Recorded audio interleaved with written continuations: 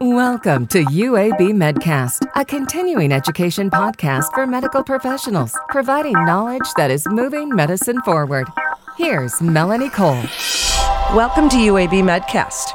I'm Melanie Cole, and joining me today is Dr. Jesse Jones. He's an assistant professor and an interventional neuroradiologist at UAB Medicine, and Dr. Anthony Moreland. He's a head and neck surgeon in head and neck surgical oncology, oral and maxillofacial surgery, and he's an associate professor at UAB Medicine, and they're here to highlight vascular malformations of the head and neck.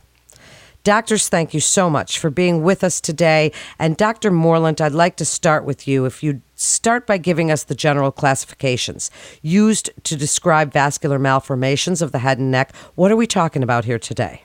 Well, that's great. Thank you, Melanie, for having us. This is an important topic. It's an often confused topic. I think the classification has changed quite a bit over the years, and at least when most of us were in training, we talked about two general classifications. We talk about hemangiomas, which had sort of increased cell turnover and increased numbers of cells, and then malformations, which had abnormal cell growth, but the rates of the cell turnover was not increased, so normal cell turnover.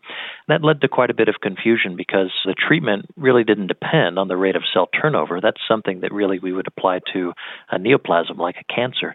But in this case, the more common phraseology really divides these into two basic groups, vascular tumors and vascular malformations. And under the general classification of vascular tumors, you might find some of these congenital hemangiomas that occur in children. But really what we're here to talk about today are vascular anomalies that can be classified primarily as either high flow or low flow. And that's really important because clinically, a high flow lesion may have more of an arterial component.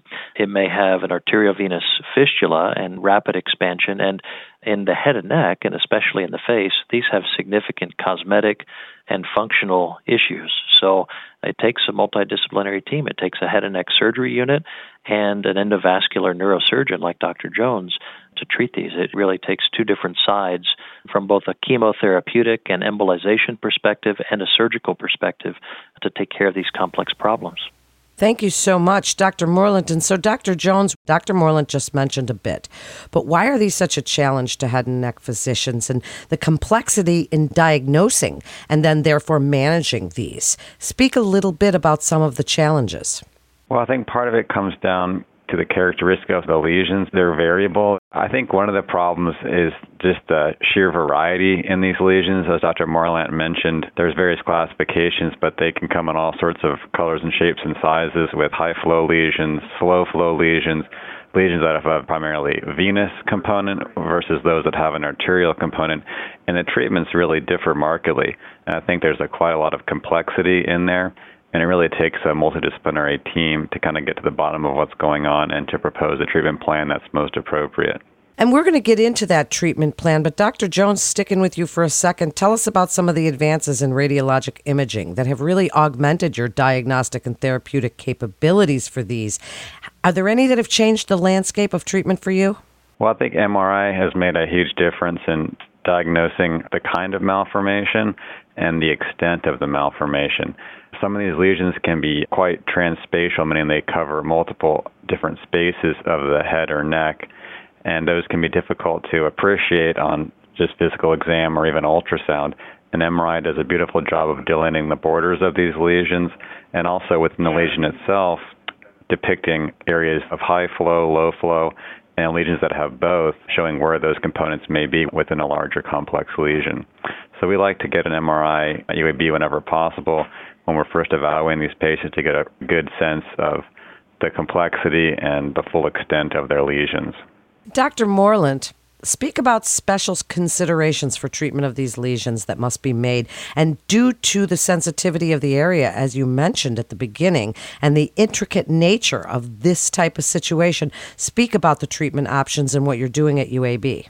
I think when we evaluate a patient with an arteriovenous malformation or an anomaly of the face, vascular anomaly of the face, it's helpful to divide the face into thirds. The upper third, which primarily is the forehead, the midface from the lower portion of the orbits, the infraorbital to include the upper jaw and the upper lip, the nasal complex, the malar complexes, including the cheeks, and then the lower third of the face, which is from the philtrum or the subnasal region down to the bottom of the mentum or the chin. And so within each of those areas, we have sort of a special set of organs. We have the eyes in the upper third, we have the nose in the middle third, and we have the mouth in the lower third. So when evaluating these, it helps to have both a soft tissue appreciation, and in the soft tissue category, we would include placing incisions along natural skin creases, along resting skin tension lines to minimize their appearance postoperatively. We want to make sure that we always hide the incisions in a way that's the most cosmetically optimal. So we have the soft tissue, we have the underlying bone, and then we have these sort of special areas of eyes, nose, and mouth. And so we treat a lot of these that are around the orbit, for example, where we have to maintain vision. And so we're trying to preserve the upper and lower eyelid function. We're trying to work with Dr. Jones's team to make sure that he, in treating this with embolization, doesn't sacrifice or cause damage to the vision. And then surgically, for example, in an orbital or periorbital lesion, we're trying to minimize the risk of disrupting that entire apparatus, all of that orbital septum and tarsal system that supports the eye and supports the eyelids. The mouth is important too. We're trying to make sure that the tongue and the teeth and the lips are not adversely affected when we're removing these. I think if we step back from an even higher view, though, we're also very concerned when the skin is involved. There's a Schobinger classification of high-flow arteriovenous malformations. And Jesse, correct me if I'm wrong, but if we have a lesion that involves the skin with ulceration, we're really thinking of a totally different treatment plan than if we have one that doesn't yet involve the skin, and we're trying to avoid that. So we don't want embolization to cause skin necrosis. We don't want surgery to leave an external defect. So some of these more advanced lesions, we're really considering similar to how we treat a head and neck cancer or a cosmetic surgery patient. We follow all the same principles employed in facelifts and fillers and facial suspension and everything that we employ in our head and neck cancer population to give them the best outcome possible. Dr. Jones, would you like to chime in here and add anything to what Dr. Moreland just said? Yeah, speaking to the purpose of preserving these various functions, and the head and neck is a highly functional region for multiple reasons. It has a very important psychosocial dimension. It's what we see when we look at each other in the face, and we breathe, we eat. All these things occur through the head and neck. And so when we're trying to preserve these various functions, it does take an interdisciplinary approach. So for instance, if Dr. Moreland was planning on resecting a high-flow lesion around the mouth or the nose, that's where my team would come in to prepare the patient for his surgery. And by preparing, that would be a procedure called embolization, where we would go in there and slow down the blood flow to these various structures. So when it's time for surgery, there's less blood loss during surgery, there's better visibility during surgery, and the overall result is superior. And Dr. Moreland, as we've spoken about and mentioned a few times, the multidisciplinary and interdisciplinary approach, how do facial surgeons and endovascular neurosurgeons work together to really optimize patient care and outcomes? Now, you two represent two specialties that are focused on treating these kinds of malformations. So I'd like you to tell us about your combined clinic, why it's relevant, and what you're finding are the largest benefits. I think one of the most important things that having an endovascular approach does for the surgeon is by going in prior and using agents to control bleeding and minimize blood loss during surgery, we can do a much better job preserving vital structures. And so it's pretty common in the face to have a vascular anomaly that's supplied, at least in part, by the facial artery, as an example. And the facial artery, if you palpate your own facial artery, which is at the antegonial notch of your mandible, right in front of the angle of your mandible, by sort of the back of your jaw, then you could feel how that artery courses along the face, and that's intimately associated with the branches of the facial nerve.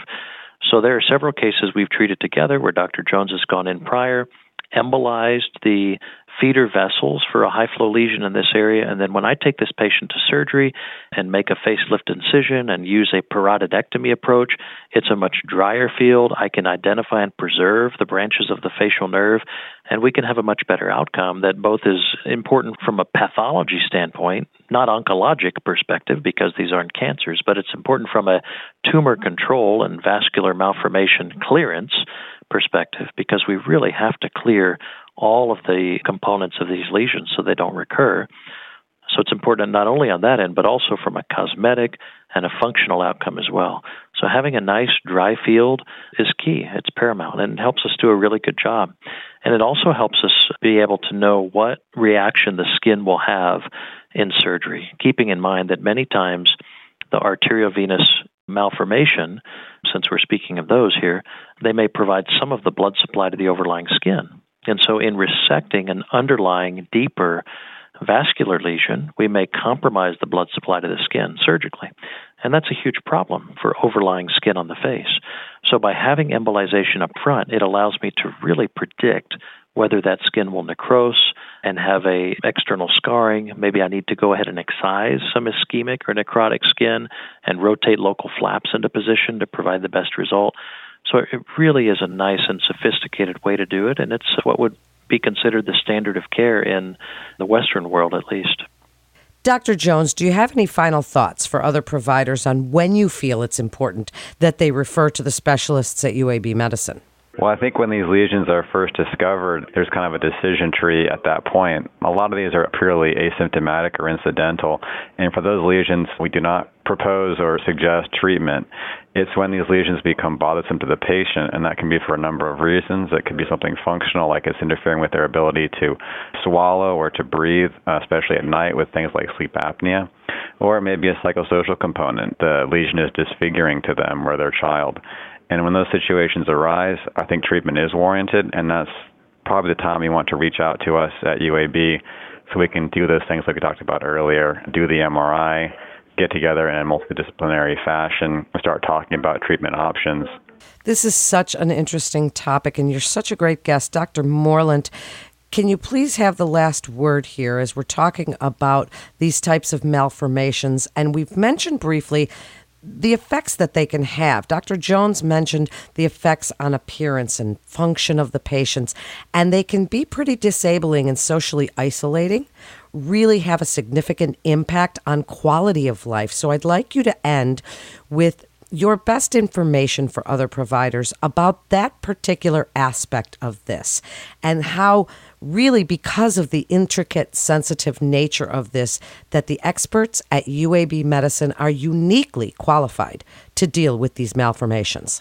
Well, I think the best way to explain it is by outlining a case. And there's a particularly memorable case I have of a young woman who was pregnant, and in the course of her pregnancy, with all of the vasodilatation, the growth factors, the increased blood volume, had quite a massive bleeding arteriovenous malformation involving her orbit, her upper cheek, her nose, and her lip. And not only was she dealing with bleeding and blood loss and admitted to the high-risk maternal fetal medicine unit, she had other kids at home who were terrified by this massive facial tumor. And this is a patient who doesn't have cancer, who's not going to get radiation or chemotherapy. This is a patient who has a non-metastasizing, clinically benign, but certainly not safe or unimportant tumor. And so we have many aspects of the patient's safety, their health and well-being to be concerned with, especially in patients who have high-risk syndromes like HHT. And UAB is now working to become an HHT center of excellence for patients and to be a resource for physicians all across the Southeast for this condition. HHT stands for hereditary hemorrhagic telangiectasia, which is a congenital syndrome associated with some of these high-risk arteriovenous malformations. So we have the risk of bleeding, obviously, is paramount. We have facial disfigurement.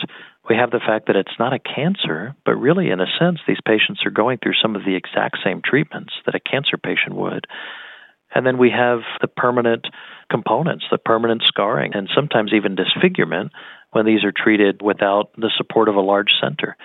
And so it's important, I think, that we respect these patients' concerns. We respect that there's tremendous amounts of embarrassment from walking around with one of these lesions. The last thing I'd mention is that these aren't static.